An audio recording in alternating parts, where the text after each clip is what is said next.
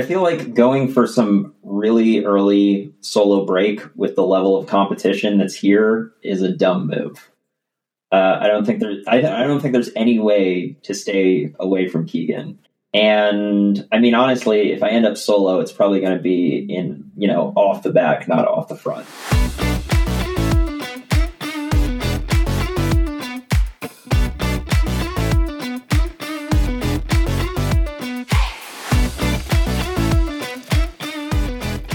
What up, party people? This week's show is a little bit different than usual because our homeboy Scotty McGee is headed to Worlds. So the first half of the show is us catching up with him before he boarded his flight to the land of the Oz.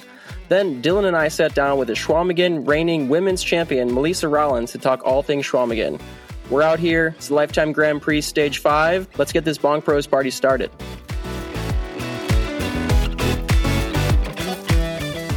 Talk about Worlds, and what then we'll talk about. What did you get? Dude, we were just riding the Chequamegon course, and then we rode the road back, and we got the KOM on our mountain bikes at Zone 2. Yeah, there was like this, just like highway road to get back home. All right, we don't have enough time to talk about KOMs, though, because you got 12 minutes before you go. Oh, dude. So that's what we Until the boarding starts. Until the boarding starts? Okay, so we have time. Yeah. What are you in, like, Group 8? Something like that. Can you pretend you're like drinking some water? There you go. Well, I don't have to. I just don't want to get COVID. That would suck to get COVID, right? That would suck. That's a good call. I'm like standing out. Right. It's all right. Okay. Hey, so do you want to talk Worlds first? You want to talk about this bike race you won this weekend? I don't give a fuck. All right. Well, tell us about the race you won this weekend. What do you guys know about it? I don't know anything about it. All I know is that it was raining and it was a sprint. Yeah, it was pissing rain and somehow it was still a sprint finish. I don't know how. It's called the Bucks County Classic. It's like a pretty big crit. Like me and Noah were there, and Legion had like 4 guys. Like CS Velo was there. Project Echelon had a couple guys, and then like a couple other random dudes like Tom Gibbons. So it's like it was like the last race of the year, last crit of the year, and it was like pissing rain. It was a pretty technical course too. So I don't know how it ended in a sprint because we were trying to make it a break the whole race, but then it was like a little uphill sprint, which is like ideal for me. By we, you mean you were trying to also make it a break? Yeah, I'm not just gonna sit in. I'm gonna race. So it was hard the whole time? Like, the pace was high? Yeah, it was pretty hard. I mean, I think like 30 guys finished out of like 80 or something. Like 30 guys made it on the lead lap. So that's pretty hard. Yeah. Nice. So you said it was an uphill sprint to the finish, but it looked like from the photos like you won by a lot. Probably like a bike length or two. Yeah, I mean... Oh, okay. It looked like you had like 10 meters on the guy behind you. I don't think it was that much, but yeah, it was uphill. Okay. I mean, I got like the best lead out I could get from my teammate Noah, and then sprinted. So it was like pretty ideal. And it was uphill. So it's like a little, like the course is like pretty long lap, and there's a lot of turns, and then it's like a drag, and then it kicks up at the end. So it's like ideal for me. That is the perfect one for you. Yeah. And that was the last stop of the USA crits. No, it wasn't. It wasn't even in the. I think that's called like the ACC. It wasn't even in that American Crit Cup. Yeah. It wasn't. No, it's just a 1-day crit. And there was a crit the weekend before in Winston-Salem. That was also like just a random crit, not part of any series. That some guys did both. Okay. So they drove from Winston-Salem, North Carolina, to Doylestown, Pennsylvania, overnight. I didn't do that, obviously. I just drove up from my house. It's like 2 hours away. It's nice. Nice. Gotcha. All right, so why don't you tell everyone where you're going now? Australia. Why? For the world. For the world. Yeah, dude, Scott's going to Worlds, baby. Let's go. Yeah. Probably going to get dropped. Yeah, dude. So, all right. So this Worlds course, like, Is it a good course for you, or like what's it look like? It's like we start up the coast, then we go down, and then we do like a 6K climb or 8K climb. It's like 30K in. Mm-hmm. So hopefully the break will be gone by then, and we'll just putz our way up it, and it won't be that hard. But I mean, it could be hard up that climb. And then we like come down and do either 12 or 15 laps of like a circuit, and there's a 1K climb at 9% every lap. So it's like pretty hard. Yeah. So you're hoping that a break goes up the road, but then you guys eventually will bring the break back? I mean, a break's going to go. But if it goes on the climb, the riders in the break will have to be strong because they went on the climb, right? Yeah. Because they were able to break away on the climb. So ideally, the big nations will want the break to go early so that it's weaker riders, so it's easier to control the race. That makes sense. Okay. Yeah, I got you. Like, it depends on how the circuits are really raced. Like, if it's an easy race, maybe I can survive longer. But if it's like raced full gas, it's going to be pretty hard. I mean, it's pretty hard. It seems like all the World Championships courses are like this too. Like a race that almost anybody could win. Like if you're a sprinter and you really work on your climbing and endurance, you could try to get over the climb. But if you're a climber, you can like try and make the race as hard as possible and win that way. I mean, I think that makes sense for a world championship. Yeah, it does make sense. Yeah. Anybody could win, you know, instead of just like a course that's like a pure climbers course or a pure sprinters course. It does make sense. But I think that's the way they're going with all of them, or at least the last like 5 years. Yeah. So have they finalized the U.S. men's like elite team yet? I think so. Because Dylan was just saying that it sounded like Lawson Craddock was having some issues getting his visa approved. I think that should be good. I mean, because I also had like I didn't even know I needed a visa. Because I went to Australia before, and like I don't remember it being that big of a deal. You've been in Australia already? Yeah, I did Sun Tour. Oh, okay, yeah. And I do remember that, actually. And it was like, I don't remember it being a big deal, but I don't know, maybe it was easy. And then we're supposed to get the special visa, and like, I didn't even know that until like 2 days ago. But then somebody wrote like an official letter, and you just submit it with that, and it gets like rushed. Like normally it says it. Oh, you didn't have to use like a express service? Yeah, normally it says it takes like over 90 days to get this, and I got it in like 24 hours. Yeah, when I raced across in China a few years ago, I had to get a visa in like a week, and I had to use some like express visa service that looked super sketchy, but it like worked and it showed up. Yeah, I don't know, but I think I have the right visa. I mean, I guess. Hopefully, I mean, it only matters if you like actually make money. I think so. Yeah, that's not going to happen. Yeah, I don't think they don't even pay out Worlds, do they? I have no idea. And if they do, you won't see it for like a couple years. So, yeah. Well, I mean, like any UCI race, you don't see the money for like a year, at least at road. Why? Because it goes into like some account, and then they tax it, and then they take a fee for doping control, and they take this other fee, and then it gets distributed to the team, and then it gets split up to each rider. So then by the time you actually get it, it's like not that much money. Whenever I've gotten money at UCI cross races, they just give me a check like on the spot. Yeah, for cross, yeah. But for road, it's different. I don't know why. Okay, yeah, kind of weird. All right. So I guess big news with the men's team this past week was that Keegan Swenson is going to be on the world's road team. Which I guess is big news because he's not a road racer and he's going to Road Worlds. I mean, he's obviously been so dominant this year in the Lifetime Series, and really any American race that he does, it's like, you know, it's like he's sandbagging the Lifetime Series. But like, what do you think his odds are at World Championships? And this is not just like a world championship race, but it's a world championship race in a discipline that he's not used to racing. Are you asking me? Yes, I'm asking you. Dude, you're the expert in road on this podcast. On this podcast. Remember.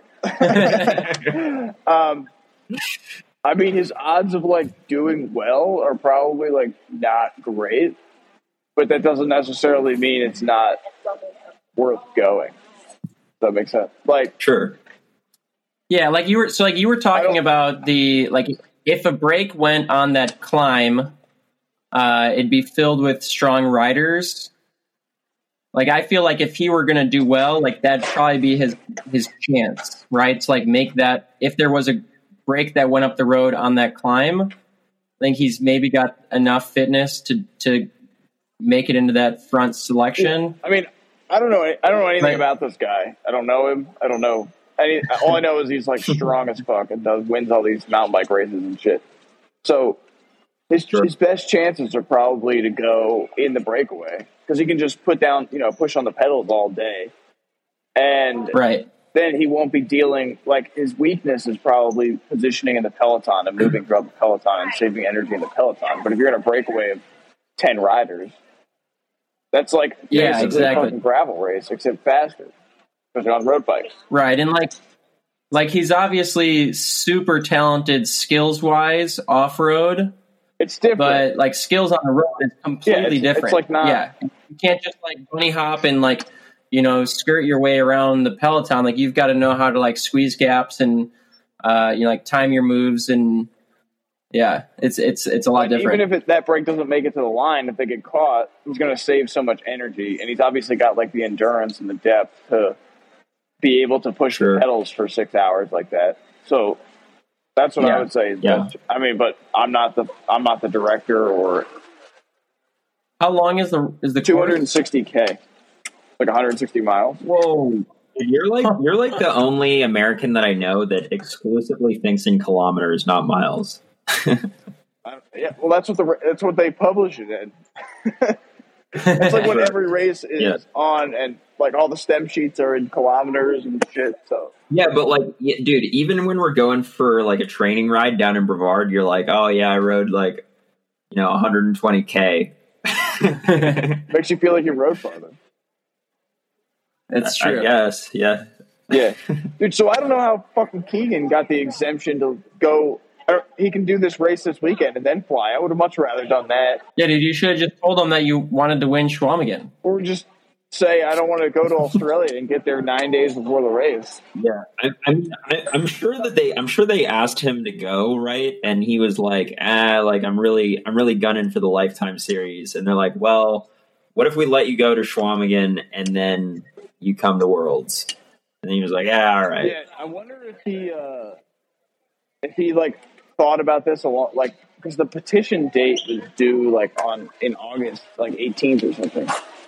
No, dude, he didn't think about this. Like, this was definitely a last minute pick because what's his name, Brandon McNulty can't go. Yeah, but they had, like, I was the reserve when I petitioned for it, and I was a reserve. Okay, and then I know of other riders who saw all the people not going and were inquiring about it and said, because you didn't petition, you can't go.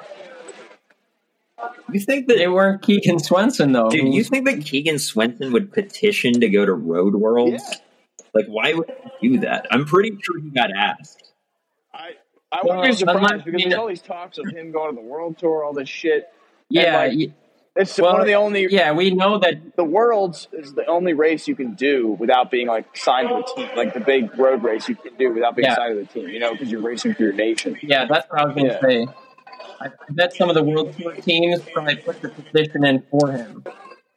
Yeah, I mean it's not hard to fill out. Maybe this is like the test. Yeah. Also, I wouldn't believe anything that like Vela News. What they write about me is like total fucking bullshit. What do they write about you? What do they write about you, man? The article that came out the other day was, the title was like, Scott McGill in talks with human powered health, or something like that. And I told the guy on the phone, I was like, I don't have a contract yet. And I said, I talked to Jonas at Maryland. Like, I spoke to him. not about any, like we just talk about random shit. And then, and then the article's like in talks, like I'm in like negotiations or some shit like that. You should have just told him you're racing gravel next year. Yeah, I was like, I was like, You might have on to. the phone. I was like, I gotta be careful what I say to these, like, to a journalist, because they're gonna like twist my words like they always do. Dude, you see all these articles that they put out about like, you know, like something that like Remco said It's all or like fake. something It's that all bullshit. yeah. Dude, and then you read like the headline is like Remco has no respect for like Mercs or something, and then you read the article and it's like completely not what the headline said. Yeah, you actually read the quote, and it's like yeah, I talked to the guy. Like I talked to a bunch of people. I'm not in talks and with the anybody. the worst is like half of it is behind a paywall, so you can't even get that far into the article to like. Yeah, so get all more you get is the clickbait. Right. So yeah, this paywall thing. Why can't they just put ads in the fucking thing? Like I'd much rather scroll through an ad or have a pop up so I can at least read it. You'll probably make more money off that anyway. Yeah. Bullshit. I need to do that on my YouTube channel. I need a really clickbait thumbnail and Have a then paywall? just be like, you can't watch this video unless you pay me. Can you even do that on YouTube? I don't think so. No. Yeah, I don't know. You'd probably have to like send it to a private site or something. Mm-hmm. So did you guys ride the whole course today? We rode the first half. We're gonna save our Chequamegon talk for when you're not here because we know you got limited What else are we time. going to talk about? What if I I don't know. Are we done talking about Worlds, or you have more to talk about Worlds? There's a real. How about we? Okay, we've been talking about the Americans and how they're going to do at Worlds, but in reality, the Americans are probably not going to win. So, like, do you have predictions for who's actually going to win this thing? No, I don't make predictions. You gotta keep that door open. I don't. It could be anybody. I don't know. Yeah, With a course like that, Like who- Scott, you're like the anti-podcaster. I'm like trying to throw you a question, and you're like, nah. what are some of yeah. what are some of the strongest nations right now? Like Belgium, Denmark would be strong, but like Mads Pedersen has been going. They still have a fucking good team. I don't know who's got the French. I don't maybe. What about the Aussie team? Yeah, the Aussies. Yeah, Michael Matthews is probably their favorite, one of the favorites. Yeah. That's all I can think of right now. But then there's Michael Matthews going to do okay on a 9% climb 15 times in a row? yeah, dude. Did you see the stage in the Tour de France he won? I guess that's true. He's actually a decent climber for a sprinter. He's fucking good at climbing. Yeah, like yeah. You'd be surprised how well these sprinters can climb. That's what I would have thought about you, but you haven't lived up to that yet. Climbing, dude. I just won an uphill finish. Dude, Yeah, if you uphill sprinting. Dude, if you were here at Chequamegon, this is actually like the perfect mountain bike race for you. It's probably going to be a sprint finish. Dude, I kind of hate mountain bike racing now. It just sucks. Like the whole time I'm like doing the race, I'm like I'd much rather just be like chilling on this trail, like riding my like whatever. Like it's not fun to race on mountain bike trail. It's fun to ride them. Well, yeah, I mean, this course isn't on mountain bike trails. It's on cross-country ski trails. Scott, what's more fun? Racing 200 miles on a gravel bike in the middle of Kansas or racing a mountain bike? But that's not like a competition. Dude, I mean, yeah, I don't know. So what you're saying basically is that riding on a trail is for leisure and riding on the road is for competition. Riding on the road's for leisure also, but it's like you're competing against another person. Mountain biking's too much like it's like a time trial. Yeah, we know that you hate anything related to time trials. Yeah, I mean it's better than a time trial, but still, it's like cross is like the perfect blend of both. like you can't really ride a cross course as much as you can ride mountain bike trails, right? Cross course is fun when you're racing on it. Gotcha. Are you still going to race cross this fall? A little bit. I'm gonna do Charm City when I get back. The weekend after I get back, I've got to build a bike for it. But I've got all the shit in my house, and then I'm gonna take like October off, and then do November and into nationals. Like do 3 race weekends and then nationals. Yeah, nice. Yeah, because like Connecticut's pretty close for you. Yeah, and all the race there's 2 weekends in Massachusetts, then North Carolina, and then nationals. Yeah, so I'm gonna skip the World Cup because I don't give a fuck about I don't want to go to the World Cup and be like competing for like the top 25, right? Like, I don't care, and I also need to like take a break. Yeah. So, and I don't care about points. So there's really no point in me going to the World Cup, and they're also far away. Are you trying to make the world selection? I mean, no, not particularly, because I probably won't be able to do it anyway. If it's in like when it was in the U.S., it was a lot easier. But if it's in Europe, it's like a lot of commitment to do something, to do the world that I might not.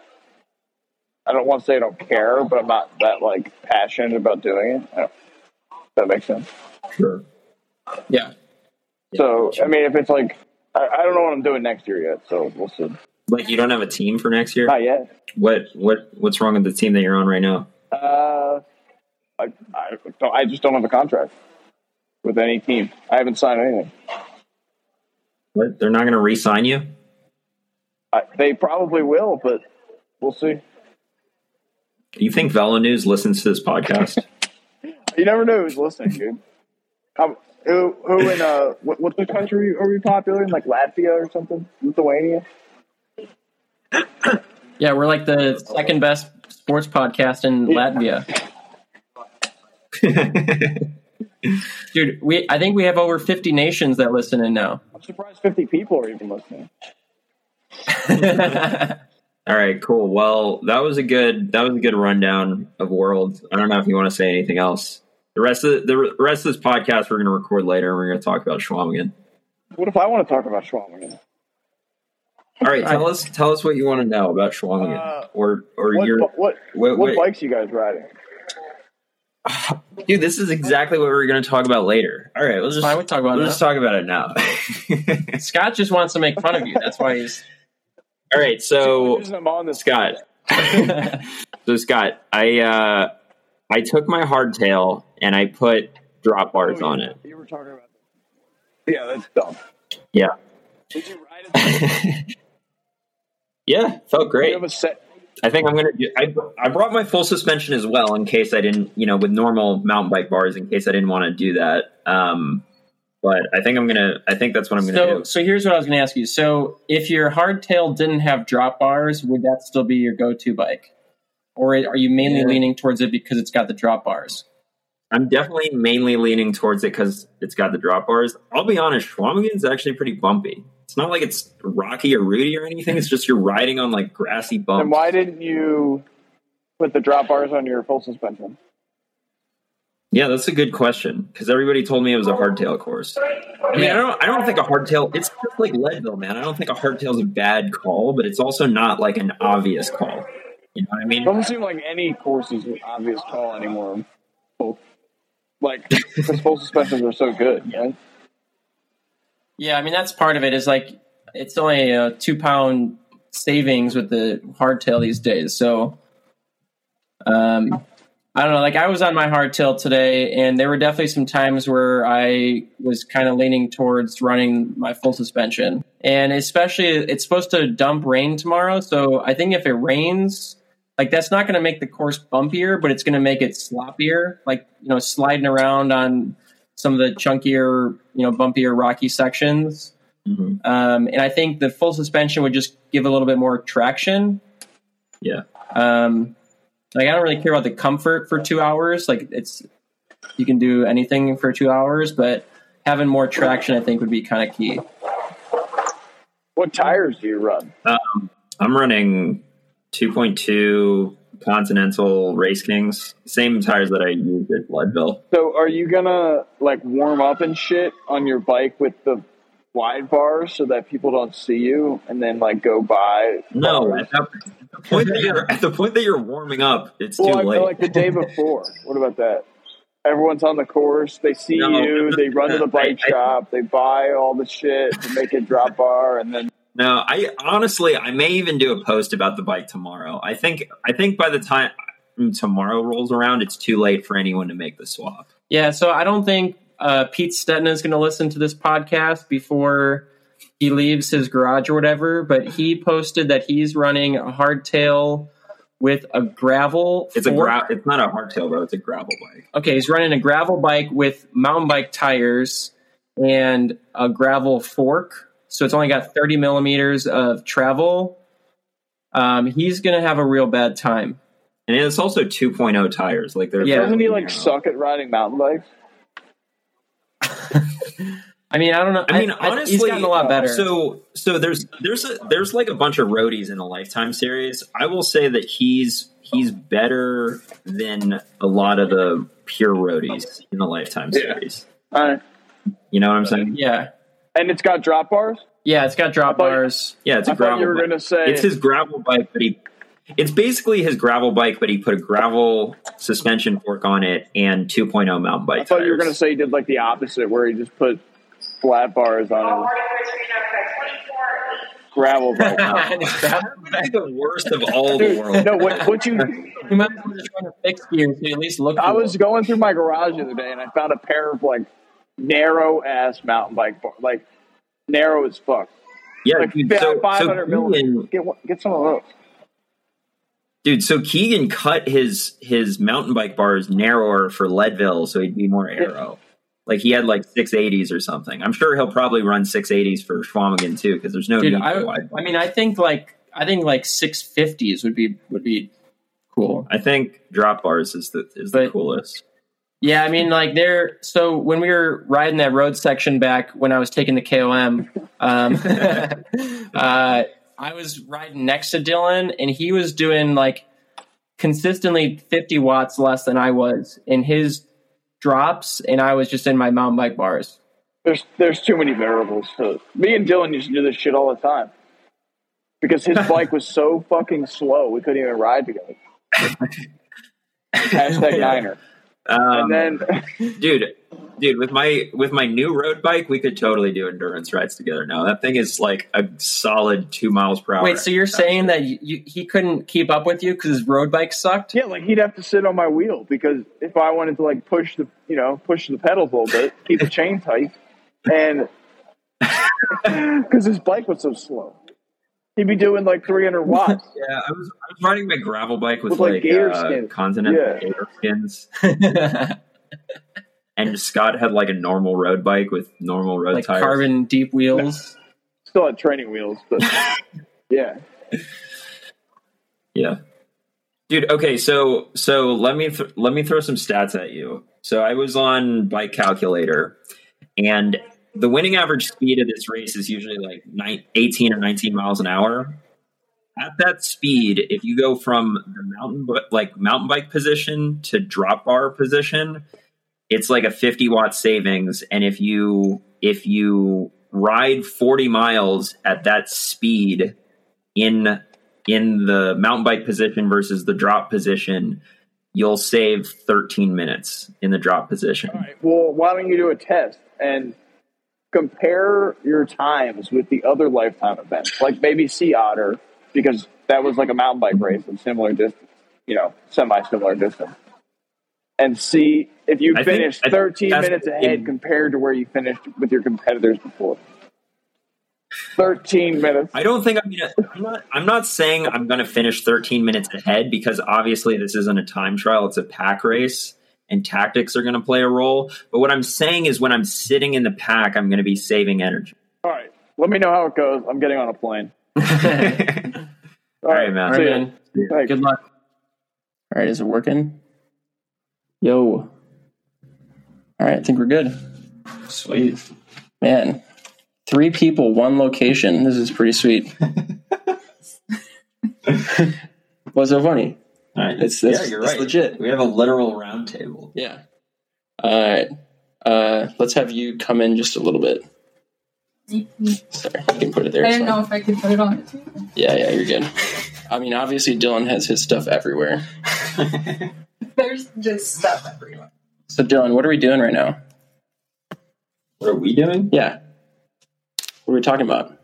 Chequamegon? Did I just wanted to see if Dylan could get it right. That's all. That's the only reason I asked that. Are you recording yet? Yeah, we're recording. Okay, so we're going.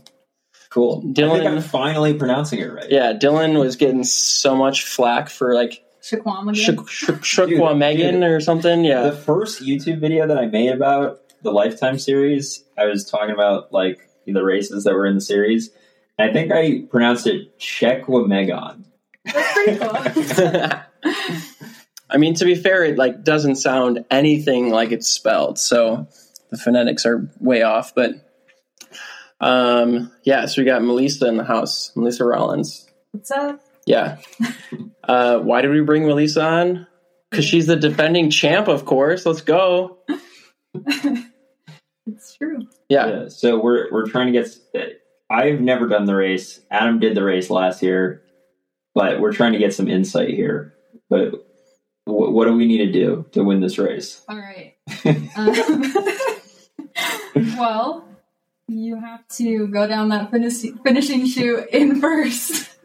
That's I mean, got to be first into the last corner. I can't tell you how, like, from the start to that point to do it. Yeah. But that's all you have to do. Just gotta find your way to the, first into the finishing chute. Yep. Okay. That's my advice. So you've done, how many times have you been here? This is going to be my fourth. So I've done it 3. Okay. Yeah. So for people who aren't familiar with this race, this is a 40-mile mountain bike race. And I put that in, no one can see what I'm doing because it's a podcast, but I put that in mountain bike in quotes because it's probably the least technical mountain bike race that you've ever seen, because it's just on cross-country ski trails pretty much the whole time, or gravel. That being said, it's not completely obvious that you should use a hardtail. In fact, we've been debating about that the entire time we're here. So, Adam, you're thinking full suspension. No, dude, I'm already committed. You're committed to full suspension. I already swapped stems, chain ring, bottle cages. Right. I'm not going back now. It took almost an hour. So it's not that it's like a very technical course, but it is bumpy. Yeah. So I think people misunderstand technical versus the true reason you need suspension. And suspension is just to absorb bumps in the terrain. So just because something isn't technically demanding doesn't mean that you still don't want added suspension. And part of it too is, so the course is 38 miles and 3,500 feet of climbing. But if you're being honest and you look at it honestly, about half of that climbing gets taken away because you're using momentum to get halfway up each of the rollers. So really there's 1,700 feet of climbing that you're actually pedaling. So you're not carrying around that much weight where it's going to affect your ability to climb all that much. There is one key climb on course. It's called the Fire Tower climb that almost every year it seems to come down to that climb. But still, even that, it's 3 minutes. I'm not too worried about having an extra 1.5 pounds of weight. I think I'll more than make up for that with extra traction and shock absorption throughout the race. But let's ask the actual expert here.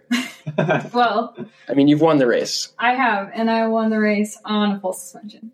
Not saying that that's a perfect bike, but I've done this race 3 times, and only one of the times was on a full suspension. Okay. So, and what are you riding this year? A full suspension. Okay. Do you have a hardtail? I do have a hardtail. Okay, so you had the option. You could have brought either bike if you wanted to, or both if you wanted to. Yeah, and so one of the years that I raced on a hardtail, I actually crashed. In, one of those bumpy sections where there was momentum going into it. I just didn't see a pothole. And I think, like you said, shock absorption is important, especially in stuff like that. Yeah. I mean, it might have been rider error, honestly. But Well, I mean, and that's there's a lot of potholes out there. It's easy to smash into a pothole. Totally. Especially with the grass, you can't even see it. Mm-hmm. Yeah, and like almost all of the ski trail has at least one burned in line.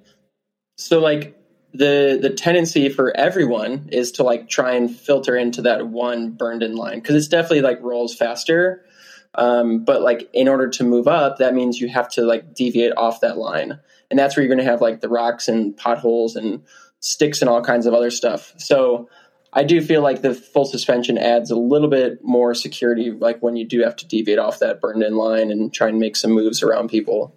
But yeah, I mean, just in general, I think having more traction isn't going to be a bad thing on this course. Yeah, especially if it rains. Yeah, so that's another variable. So last year it was super muddy. This year it's super dry right now, but it's supposed to rain tomorrow. maybe. We don't know how much. Yeah, I mean, it's like, it's still, it's not 100%. It's like 50 to 70% chance of rain tomorrow. It could just sprinkle, or it could downpour like half an inch or something. Yeah. Alexi, who's staying like 3 rooms down, he keeps thinking that it's going to rain like half an inch or more. I don't know where he's getting his intel, but here. Yeah, and like, and from last year, like, it wasn't necessarily like the ground, like the grass part of the trails was muddy. It was more so that like the water just pooled and like puddled in areas. So you like inevitably had to ride through mud, but it wasn't like the whole course was muddy. Yeah. It's just like certain sections, and then like the some of the gravel roads pool in some of the water and stuff, and then like it just gets kind of nasty. Yeah, it's weirdly sandy right now. I've like never ridden it when it was like thick sand. Yeah, we had a couple corners yesterday that were pretty thick sand, and like real soft sand too, where like you can easily wash out. There was that one downhill. Yeah, right after Double O. Yeah, where like you're coming down, screaming down, and then like into a sand corner. Uh-huh. Yeah, I kind of was like, there could be a crash here. Yeah. Which like some rain would probably help that. It would damp that down a little bit. Yeah. So we were just talking before we started recording. I personally hope that it doesn't rain and that it stays really dry and really fast, because I'm kind of hoping that the average speed will be higher for the bike setup that I have. We can get into that in a minute, but like, what are you guys thinking? Would you prefer that it rains, or would you prefer that it stays dry? Totally want it to rain. Yeah, I think I would probably prefer it to rain too. I think I'm doing a rain dance right now. Yeah, I mean, I think it'll make my chances of doing better increase. Yeah. Same.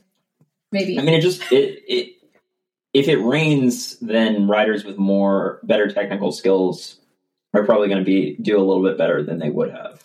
And probably riders who have some experience here. Sure. Yeah. Yep. Yeah. Sure. I mean, with the Lifetime Grand Prix, there are some straight up roadies here. So for sure. Yeah. I mean, we've seen some posts on Instagram and stuff of people doing some wacky stuff with their bikes already. So I think a lot of people are underestimating just how demanding the course is. It's only 40 miles. It's only 3,500 feet of climbing. There's a quarter mile of single track total, maybe if that. So I think everyone's like severely underestimating just like how challenging the course can be once you're at 18 to 20 miles an hour with 40 riders around you in pack dynamics. Yeah. Should we talk about these weird bike setups? Yeah. So there's yeah. Can I add something about gravel bikes? Yeah, let's hear it. I've seen them at this race, but I've only ever seen them on the side. On the start line and on the side of the trail. Yeah, I mean, I can see that. Yeah. That being said, I think that gravel bikes have come a long way since in the last even year. And I think that they probably could now accommodate maybe the right tires. And I don't know. I would say probably if Keegan rode one, he could probably win on whatever. I think Keegan could ride a trail bike here. He'd probably be fine. Yeah. So Pete Stetna is going full gravel bike, although he does have a gravel suspension fork, and he's got 2.1 mountain bike tires, but it is a gravel frame, and his suspension fork only has 50 mil travel? 30. 30? Yeah. Does he have a dropper too? No dropper. No dropper. So, but he does have one huge advantage, I think, and that's road gearing. Yeah. So he's got 2x gearing. I think that is an advantage. It's an advantage for the sprint, and granted, Pete's sprint isn't that great, so I don't know if it's really going to matter that much, but yeah. Yeah, I mean, even I think having more top end gearing won't be bad as long as you also cover the low end gearing. So like him running, road with a 46-36 front chainring setup, like if he's got enough gearing in the back, I think that could be an advantage, but you also have to get to the point where the gearing matters. And there's a lot of hard riding to get to that point because the first 10 miles is all ski trail and it's pretty bumpy and rough. So you got to get to that point for it to even matter. Otherwise, sure, road gearing aside, it's not going to do anything. Yeah, I don't know how necessary road gearing is for the majority of the course, but I mean, the downhill sprint, it's important, and that could literally be the difference between first and fifth, depending on how big the size of your group is. And then, there's some downhill gravel sections that if you're really going for it, you'd be spun out. Yeah. Okay, so we have another funky bike set up in the house right now. Dylan's probably looked at his bike 15 times since we started recording this. He's just oogling over his cool bike over there. So tell us about it. So I'm not doing a gravel bike, but it is a little bit of a hybrid. It's a hardtail, but it's got regular suspension front fork. It's got a dropper post, got regular mountain bike tires, but the bars are drop bars, and they're not even wide flared gravel bars. They're 40 centimeter road bars. So here's my thinking. And also, in order to accommodate these road bars, I did have to put a way shorter stem than I would normally run. I normally run a 90 mil stem on my mountain bike, and because the reach on the bars, it goes out further than the reach on a mountain bike bar, I think I put a 65 mil stem. So it's got an enduro stem and a road bar. So here's my thinking. I did some math, did some calculations, and the winning average speed of this race is usually 18, 19 miles per hour. At that speed, if you go from a mountain bike position to the drops, over the course of 40 miles, you'll save 13 minutes because of the aerodynamics. So there's some caveats with that. This isn't a time trial. So this is a pack race. It could be a time trial if I attack from mile 1, right? So this isn't a time trial; it's a pack. Or if you crash from mile 1 because you're on drop bars. Sure. So this is a pack race, not a time trial, and also it's not flat. It's not a flat course where you're going to be going a constant 19 miles per hour. It's constantly undulating terrain where you're either going up a climb or going down a descent, and it could be argued that both of those scenarios, drop bars are not necessarily optimal. So I guess what I'm hoping is that I can sit in the pack and conserve more energy than the people around me by being a little bit more aerodynamic than them. But you don't intend on ever being out there solo and utilizing the aero to your advantage that way? I don't think so. I don't think I feel like going for some really early solo break with the level of competition that's here is a dumb move. I don't think there's any way to stay away from Keegan. And I mean, honestly, if I end up solo, it's probably going to be in, off the back, not off the front. So, I mean, if I'm off the back and I'm trying to catch on to, they could be useful in that situation. Still helps, yeah. My question is, how long have you had that set up? And How long have you been riding with it? Yeah, so this is the bike that I rode at Leadville, not with these bars, with normal mountain bike bars. And pretty soon after I got back from Leadville, I ordered all the stuff. Like I ordered the bar, and I needed. So I've got SRAM Eagle drivetrain, and you can just run SRAM Force Axis shifters with the mountain bike drivetrain, so that wasn't an issue. So I ordered all of that, and it was I've probably been riding this setup for 3 weeks, 2 weeks, something like that. I've ridden it on actual technical mountain bike trails, and for sure, drop bars are slower on a technical mountain bike descent than normal mountain bike handlebars. It's not a question. I was definitely going slower, but there's not really technical mountain bike descents here. So we rode yesterday, and I mean, you were holding your own just fine. Like, yeah, I wouldn't say that you were losing time on any of the descents. Yeah, there's like 3 I can think of, maybe, that are like seconds long. Yeah, and we rode one of them. It wasn't like the single track technical descent. We rode one that was, technical for like a grass descent. And you're fine.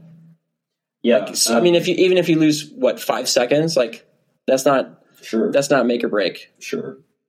I also kept the dropper post on, mainly because I thought, if I'm losing anything on the downhills, hopefully having a dropper post will help with that. And also that dropper post is so light. I mean, it's like 150 grams heavier than the normal seat post that I have. So yeah, I mean, that's the bike. We'll see if that's a good idea or a bad idea by Saturday afternoon. So the Lifetime Grand Prix is definitely bringing more exposure to this race than it's probably ever had. But this is still like a legendary Midwest mountain bike race. Right. You have some history for us. Share away.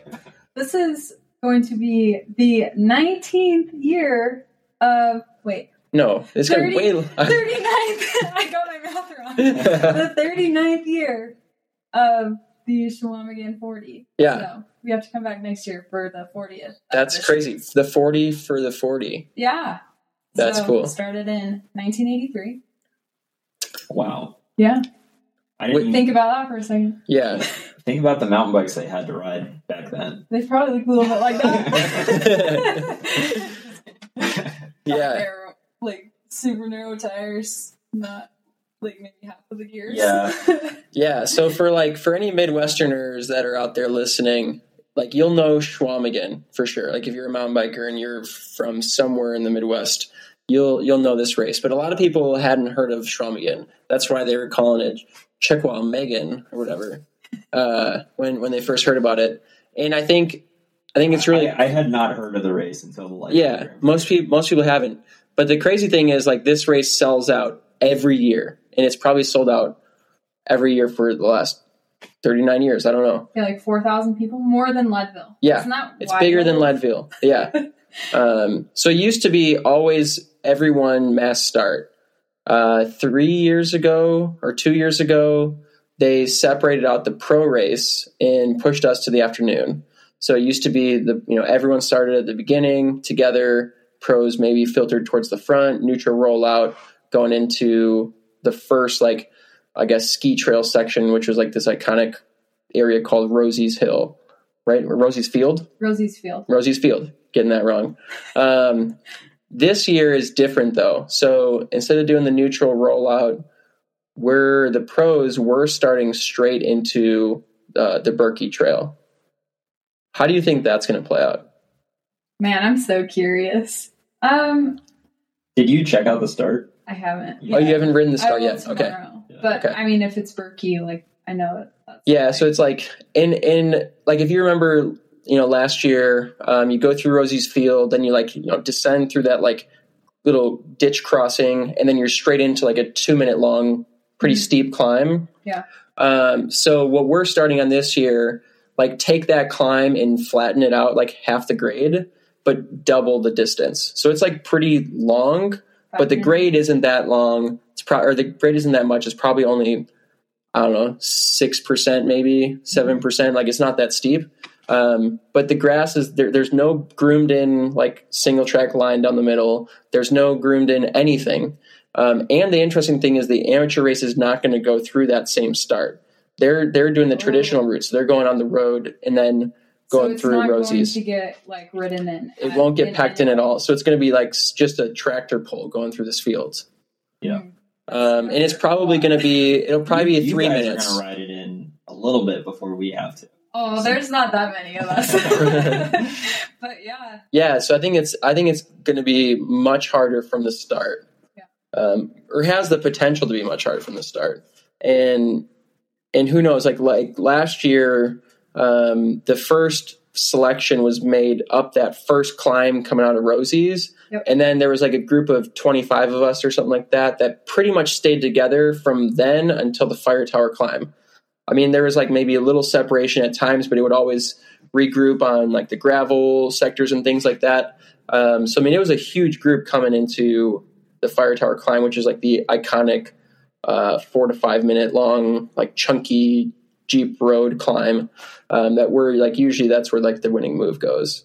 But this year, I don't know, like I think it has potential to kind of splinter much earlier with so do you think start position will play a role? I think for sure, like position by the top of that first climb coming out of the gate. Like off the line? I mean, I think it's super wide. Okay. It's wider than it's as wide, if not wider than Rosie's.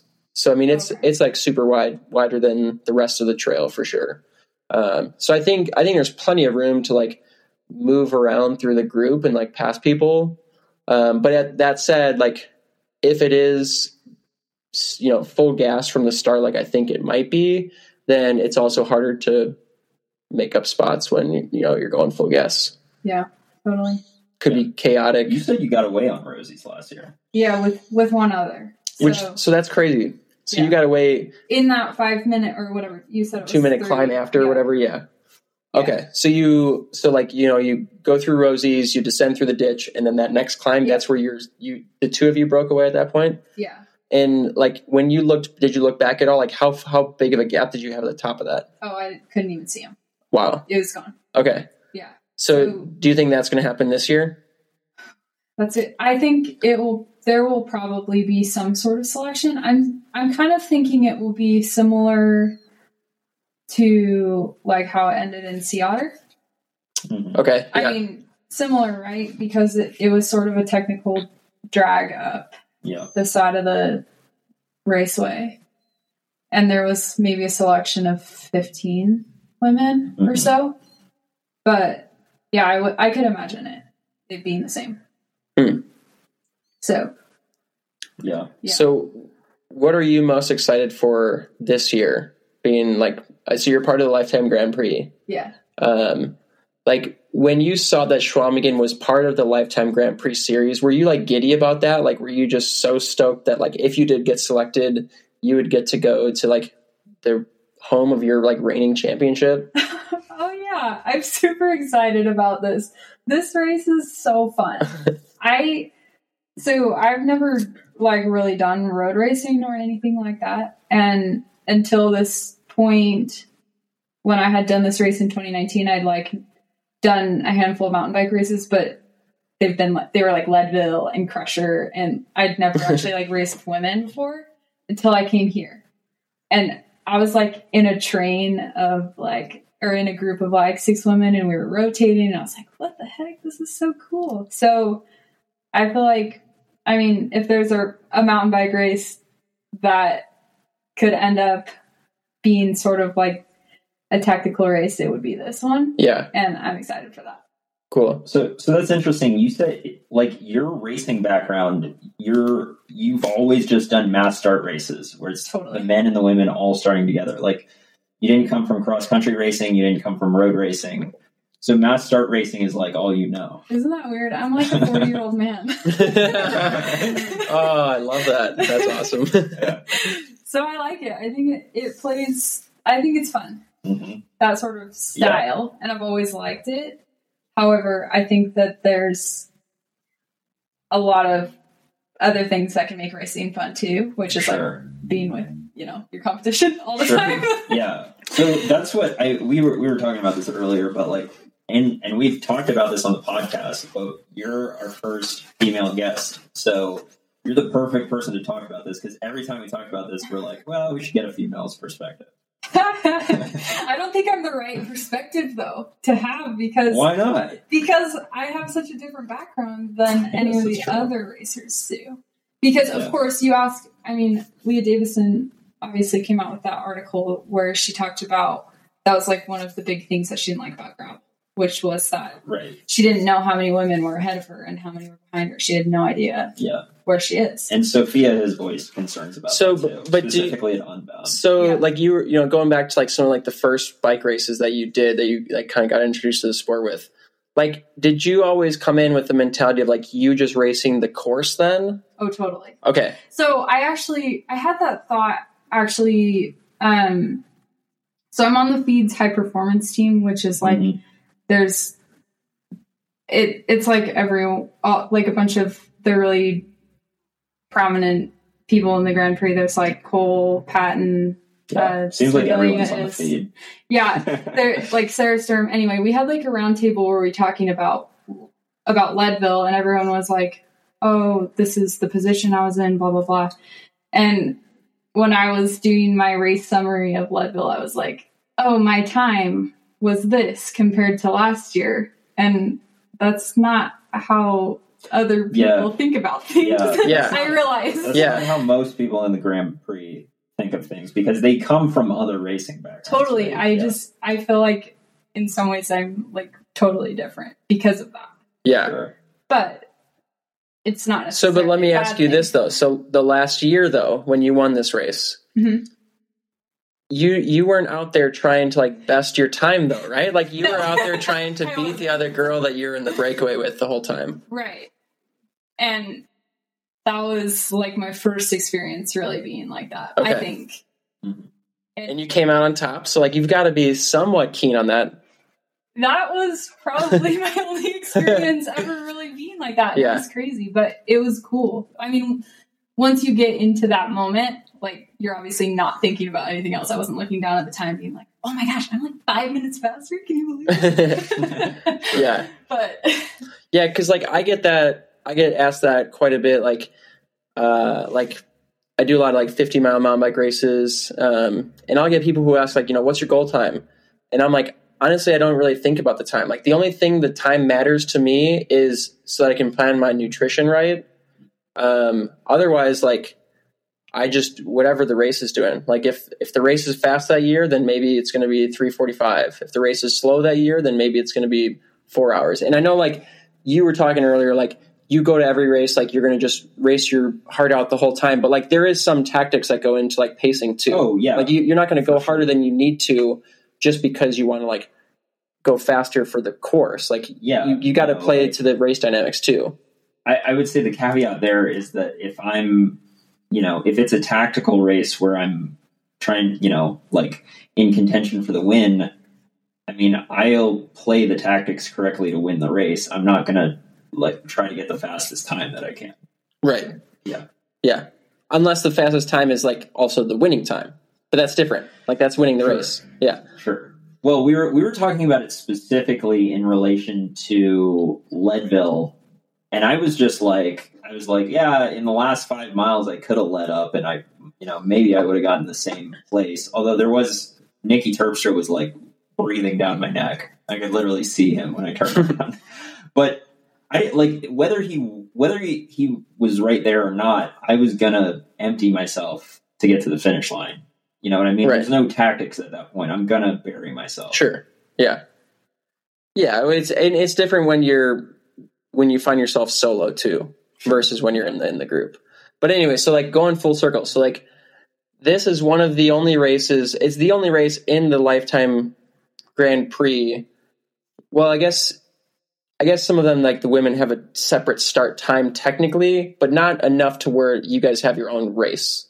But this one, Seattle, we had our own race. You did have your own race there. Okay, so yeah. So in this one is too. So like you guys will start 30 minutes before us, and like largely for maybe the exception of a handful of women, you guys will likely be able to play your own race throughout the whole duration of the event. Like maybe some of us will catch some of you guys like that are off the back, but I would hope, or like, hopefully for you guys, the front group will be able to make it to the line without being affected by the men's group, like coming through you guys. Yeah, I actually was thinking about that yesterday because, you guys are going to be moving super fast, and I guess we will be moving a little bit faster too. I think I looked at the time from last year, and the difference was maybe 20 minutes. Like, the men went 20 minutes faster than the women, but started 30 minutes behind. Okay. So I got to see the sprint for the finish in the men's race really shortly after I finished. Sure.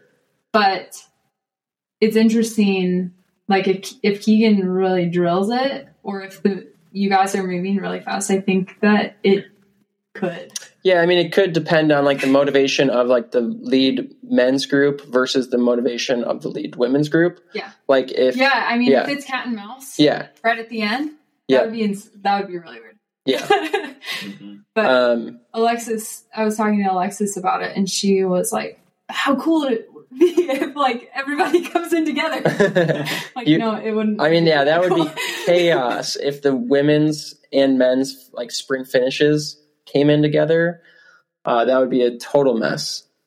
Yeah, I don't think that would be cool at all. More of a mess than it would be cool. Yeah, I don't think the coolness factor. There might be like one or two good photos that come out of it, but I don't think there'd be too many good stories. But so anyway, what is like? We were talking about this earlier. Like, what is your general thought about separating the men's and the women's races for these? This is a shorter event, but like in general, like for the off-road racing scene. So, yeah, it's hard to answer that coming from me because I obviously, even before the Lifetime Grand Prix, loved coming to mass start races. And I like that format. I think that it elevates the women's field. Like, I don't think that women would ever race that hard if they started alone. Okay. And I think that's cool in some ways. I think that it changes the dynamic of the race in other ways because... So we were talking about this earlier, right? And we were talking about Unbound in particular, because my Unbound started with a crash at mile 10. And so I spent, 190 miles basically chasing. Not saying that I necessarily would have stayed closer to the front, but maybe, you never know. Yeah. So I was thinking that if we hadn't started with the men, then my pacing strategy maybe would have been better. Mm-hmm. Yeah, sure. I think a lot of women's pacing strategy. Well, that's true. Okay, I don't want to say it would be better. It would be different because the current women's pacing strategy at Unbound is get with a fast group of men at the beginning. Versus if you guys had your own start, it would just be it.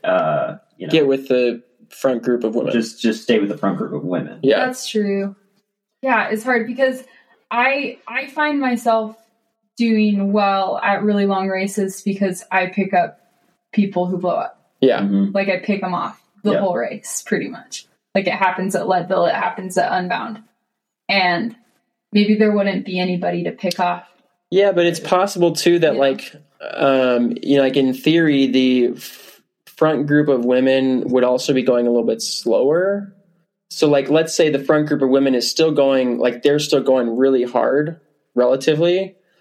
Their gap to you, like if you didn't make that front group because you decided to like conserve energy in the beginning and have a more consistent pace, you might actually have less gap to close later in the race. That's true. Like you're still going to get, no matter what, like the men's race, the women's race, like no, doesn't matter. Like all these races, there's going to be inevitably people that blow up. So, I mean, no matter what, like your strategy or like, just the approach that you take to racing in general, like being more conservative in the beginning and then pacing yourself evenly, like that is going to be advantageous towards like those people who just go out and push themselves too hard in the beginning. Yeah. So I'm thinking about in 2021, so at Leadville, Katerina had like a 5-minute gap on all of the women at mile 20. or something. Yeah. Insane. And she had a colossal blow up. And I can't imagine that happening had there not been men to motivate her to go fast. Like, Sure. you know, Yeah. she wouldn't have had a 5-minute gap at mile 20 of 100 had there not been men to work with. Yeah. It just doesn't make sense. Yeah, and like we were talking earlier, same thing happened with Alexis this year. Like she actually made not the front group, I wasn't in the front group, but she made the group of guys that I was with and rode with us for probably 20 some miles to the base of Columbine. And she looked super strong. And I was like, holy cow, this girl is going to like obliterate the field today. Like she looked that good. She was super comfortable. She like ripped power line, like was able to hang with us like through power line, no problem. She wasn't like taking long pulls, but she was pulling through at times. Like there were a couple times even where we were like, hey, you don't, like take a break, like just sit on the back. But she like would still pull through sometimes. And then like she ended up in the end blowing up pretty hard, unfortunately. Yeah. But like she looked so fresh that I thought for sure she could hang that, and she probably did too. Like she probably thought she was on like a tear that day, and that's just like unfortunately like how it goes with these races. Like you always feel good hours 0 through 3. It's like hours 6 through 9 where you like really need to feel good if you want to like have a good result. Yeah, and I just think it'd be so different for you guys if you had a different like if you had your own race to work with. But I do kind of see where you're coming from though with like the elevation of the women's like performance and like having the guys to kind of feed off of to help with that. Like that is pretty unique because like, and you'll see that in other sports too, particularly like things like action sports where the men and women a lot of times are on the same courses and the women are elevating their levels because they're watching the guys take certain lines or like do tricks certain ways or like, pump through sections certain ways and like get more speed. And they're able to like literally like see like how the men are looking at the course differently. And then like their performance level elevates because of it. And I think the same happens with like cross country mountain biking too. But it's just different. Like for us, like we don't have to wonder like how many guys are ahead of us because we can't tell because they're getting like lost in the, the sea of riders. Like for the most part, that anyone up the road is going to be your like field competitors. Yeah. I mean, another cool thing that I think comes from a mass start is that there's more respect for how fast women are. So I'm thinking about like the year that Annika Longvad came to Leadville, she went under 7 hours and she, I think, was like top 10 overall. Yeah. And that really shows how amazing women can be. Yeah.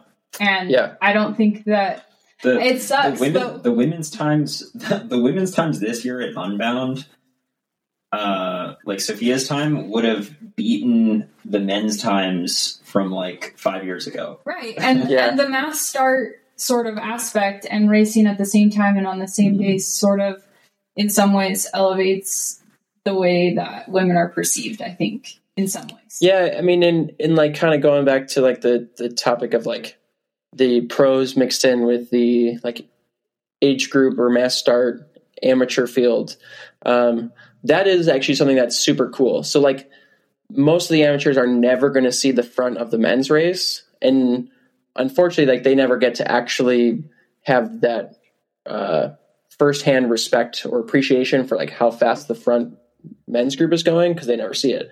But a lot of them will get to see the front women coming through, or like the middle women, or like the back of the women's like pro women's field. Like you guys blow through a lot of the mass start field, and I have heard that like a lot of the age groupers gain a lot of appreciation for like how strong the women are because like they'll have a one of the lead women in their group, and then soon enough like that woman like breaks away and like drops the whole group. Yeah. And they're just like, what just happened? Like you wouldn't get to see that otherwise. Yeah. So there's that aspect. That is that's a unique perspective. Cool.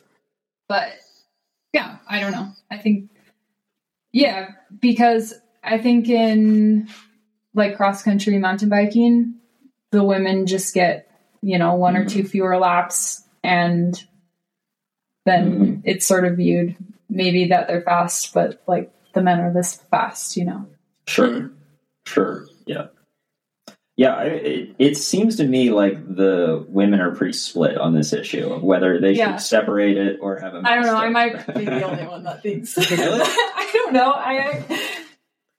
I think anyone who comes from a cross country background really wants their own start. Yeah. The Lifetime Grand Prix sent us a survey about what we would change. I was advocating for doing separate amateur and pro races just to kind of not have so much chaos in the first 20 miles and so many crashes. I mean, there were so many crashes this year at Unbound. Insane. It really was crazy. So I don't know if and at the same time, like, I get that the appeal of Unbound is that you get to race with the pros. But I don't know. I think I really like what Epic Rides was doing, where they had, the amateur race on Saturday, the pro race on Sunday. The amateurs could ride the same course and compare their time, but then the next day they could be spectators and watch how fast the pros were. Yeah. Yeah, it'll be interesting to see like how this series evolves, and Lifetime's adding more events to their overall umbrella. Like there's this new like Rad Dirt or something, the Rad Colorado that they just added or a couple years ago or something. So it'll be interesting to see like if this series expands as far as like number of riders that are accepted or invited into the competition, and then also if they expand the number of races, or how they vary which races are picked for the series. Because who knows, like, it's super cool that Chequamegon's part of the series this year, but it's very possible that it doesn't get picked, for the series next year. Or maybe it is, and then they add in some other races too. But from what it sounds like, there's going to be like 3 or 4 like staple events that are there year after year. But then the other 2 to 4 or 6 events are going to kind of rotate around depending on, I actually don't know what it depends on. Like, if they just want to mix up like the diversity of what the races are, or if there's like certain races that they want to try and attract people to. Like, now everyone this year is going to be exposed to like how cool of an event Chequamegon is. And like, not that they need more people to come because it sells out. It's like they obviously can't get more people to come here, but they could attract new people. Maybe like people will come back to Hayward or Cable for other parts of the season. We're not even riding any of the cool trails here, but there's like supposedly like 100 miles of trails that are like amazing here. Yeah. When you're riding the course, you can see awesome single track to your right and left, and you don't hit any of it. Yeah. I described it yesterday. I was like, this is the kind of course that like, if you were driving through and like you were just visiting Hayward and you were like, oh, this is where Chequamegon is, I'm going to go check out the course, you would be so disappointed that you chose to spend your time riding the course instead of the trails or even just the roads or something. Like the course is really not that fun to ride solo, but when you throw a group in, it changes everything. Like it is so fun. Like it's such a cool race. But you have to do it like at the race time. Like you can't just go ride the course. It's not that cool. Yeah. Agreed. I think Iceman kind of has the same. Yeah. Same situation. Yeah. It's like the Triple Crown of the Midwest is Ore to Shore, which is in August. Unfortunately, it's always the same weekend as Leadville. Then there's this race, Chequamegon, and then Iceman kind of caps it off. And that's like, if you're from the Midwest and you're a mountain biker, even if you're not a mountain biker, because it does attract a lot of like roadies and cyclocross people and stuff like that. If you're from the Midwest and you're a bike racer, like, the Triple Crown, and like, if you win one of those races, like, you are a Midwest legend. I learned about the Triple Crown yesterday. Yeah. You're one step closer to being a Midwest legend. Yeah, seriously. Yeah. Are you doing Iceman? I am not sure. This is a really long season. Yeah, I'm kind of pissed that you have to have a USA Cycling license for that race to do the pro race. Really? I have one. This For might what? be the only year that I have one. What do you have it for? For road. Oh, you did do some road racing this year? I did a road race. Okay. Which road race did you do? I did Valley of the Sun. Okay. I'll like kick off the season. Kicked off the season, and then I guess I did 2. I did, what is it called? Here in Wisconsin. It was... Lacrosse. No. Dairylands? Dairylands. You did some crit racing? Yeah, it was What? my first experience in Okay. crit racing. What? So why did you hop onto the road bike this year? So I'm on 2024, which Okay. is like traditionally a road team. Yeah. Pretty much Yep. 99% a road team except me. Okay, that's what I thought. Yeah. I'm like the outsider on the team. Not really. Are any of your gals coming here? We might have some juniors. Okay. But no one on the pro team is going to come here. Okay. Because I know some of the gals like do some mixed surface racing from time to time. Yeah, I mean, that was the idea of picking me up, was we were in a time of transition where my manager wanted to do some off-road racing, and they had been, so this was last year, they were at Leadville, and cool. I did lead boat last year when it was cool. Yeah. Before it was cool. And had gotten in the eyes of the director who wanted to expand the off-road racing, and I think knew of the Grand Prix. Okay. And wanted me to be on the team. Wanted to have someone representing. Cool. Yeah. So that's the idea of me being on the team. Okay, so you hopped into some road races just to kind of be there with the team then? Like, was the team at those races? Like I said, I'm an old man racer, and I haven't done anything. So, my experience racing is like, I've done one pro XCT. I've done one like stage race on the road. I've done one stage race of crits on the road. Okay. And it's a pro Conti team, right?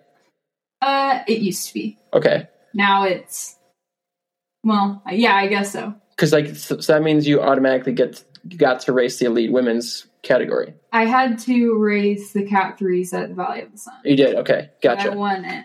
So you did, okay. I was able to petition myself into the pro race for Dairylands. Mm-hmm. Okay, how did that go? Oh my gosh, I'm horrible at crit racing. It's scary. Oh my gosh, like you have to be ballsy to do some of that stuff. I saw a lot of wrecks. Yeah. Ooh. In Dairylands, there is some pretty technical courses that are part of that too. Did you do the whole 10-day series? I did 5 of them. Okay. Which was a very... Did you get to do the road race that's on the race car track? No. No? Okay. Mm-mm. No. That one's cool. Yeah, I did. I don't even know if it's still part of the series, but it used to be. I mean, it was freaking awesome to be there because, like, I had one teammate who's from Cuba, and she was like, man, she's amazing. She's like winning all of the US Pro Cup stuff right now. I have a teammate who was like second at track worlds once. One teammate who is like an Omnium gold medalist at the Olympics. And then there's me. Who's never done a crit race in my whole life. I mean, like my one teammate won every single preem. Wow. And the other teammate like went for every single sprint finish. And the way you're describing your racing style, it doesn't seem like crit racing would suit you at all. Yeah, you can't sit off the back and then like hope to catch people later in the race. Like you're talking about how you're catching people in the last 50 miles of Unbound. That doesn't sound like a crit racer. I'm trying to be more well-rounded. It was good for me to experience. I didn't ever get dropped. So I like finished every race, which is good. That's honestly pretty solid. I let out some, like, I was always like I feel like this is the task you give someone that you're not sure is going to be there at the end. You're like, okay, you lead out lap 3, or like 3 to go. Yeah. And then like the next person will take it away. And I always let out like lap 3 or lap 2 to go. So you were able to like get yourself positioned where you needed to be at the right time and stuff. Okay. Yeah. Cool. I was never like in the sprint, but that's fine. Yeah. Nice. Yeah. That's my experience with road. So what is next year looking like? So you obviously in the Grand Prix this year, we're in, what is this, stage 5 of the Grand Prix?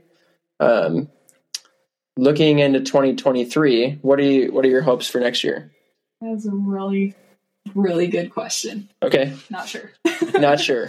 I'd love to do the Grand Prix again. I think it's going to happen. I've heard whispers. I'm not 100% sure, but I'd like to do it again. It's been fun, but also I don't know if there's other things in store for me too. Yeah. Yeah.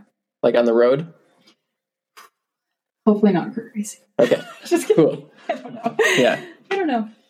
Because that program is kind of built around like Olympic hopefuls. For track. For track. Okay. Yeah. Which for me doesn't make sense because I don't live by a track. Sure. So there's no velodromes in Salt Lake City? There's Really? like been talk of building one, but I think that's the closest surprising. one is I mean, Springs. how many velodromes are there even in the country? I can think total? of 3. Yeah, it's so weird because like when I used to live in the Front Range, like you had Boulder, then there was like I think there's one in Fort Collins, and there's also one in Colorado Springs. Like velodromes were just kind of a thing that all the big cycling towns had. Okay. There's a lot of mountain biking. Yeah. near Salt Lake. Yeah. So No shortage of that. Did you do Park City point to point? not this year, but I did it last year. Okay. Did you win? I was second to Ah, okay. That's like her. I'm just getting this vibe from you that like you're winning lots of bike races, so I just figured I'd I'm ask. always second. Okay. I'm like always just off the podium. Like Except Chequamegon 2021. It's true. All right. Yeah. Well, let's see how. The race no one's ever heard of, I won it. Well, after this year, people will definitely have heard of this race for sure. That's true. The race that no one's ever heard of, except if you're in the Midwest, and then it's like basically world. And there's Yeah. the secret though that no one knew until this year. Is that it has a really good payout, actually. I know it does. Yeah, it's one of the few lifetime Grand Prix events that has a payout. Right. I think only 2 or 3 of them actually have a payout. So Yeah, can you believe that you have to at Unbound you have to race 200 miles, and if you end up being the fastest person to race 200 miles, you get no money at all. yeah. Well, hopefully you have something built into a contract. even worse, your $10,000 bike that you just raced on is probably trashed. Well, this year, yeah, yeah, for sure. You just lost a whole bunch of money going to that race. I mean, there's side benefits, of course, but At mile 180 of Unbound, I made my way into 5th, and I was with Ryan Cross, who does all the lifetime stuff, and I was like, Ryan, I'm in the money, but there's no money. There's no money. And he's like, what? I was like, People I'll do tell you later. People do this for money. Sweet. Anything else? I had a listener question, but we can save it for when Scott's here. Okay. Sounds good. Well, thanks for coming on. Yeah, This is thanks fun. for having me, you guys. Yeah, I look forward to seeing how things shake out on Saturday. It's crazy. We've been here since yesterday, so I keep thinking the race is tomorrow, but we still got 2 more days. Yeah. But by the time people are listening to this, the race will be tomorrow. probably already happened. I mean, yeah, unless Everybody will already know what happened. yeah. We're trying to get it out on Friday, but It'll be out tomorrow. That doesn't leave a lot of time for people to listen to. Yeah, so if you're listening, make sure you listen before Saturday. No All right. spoilers. Yeah. Sweet. Well, thanks, guys.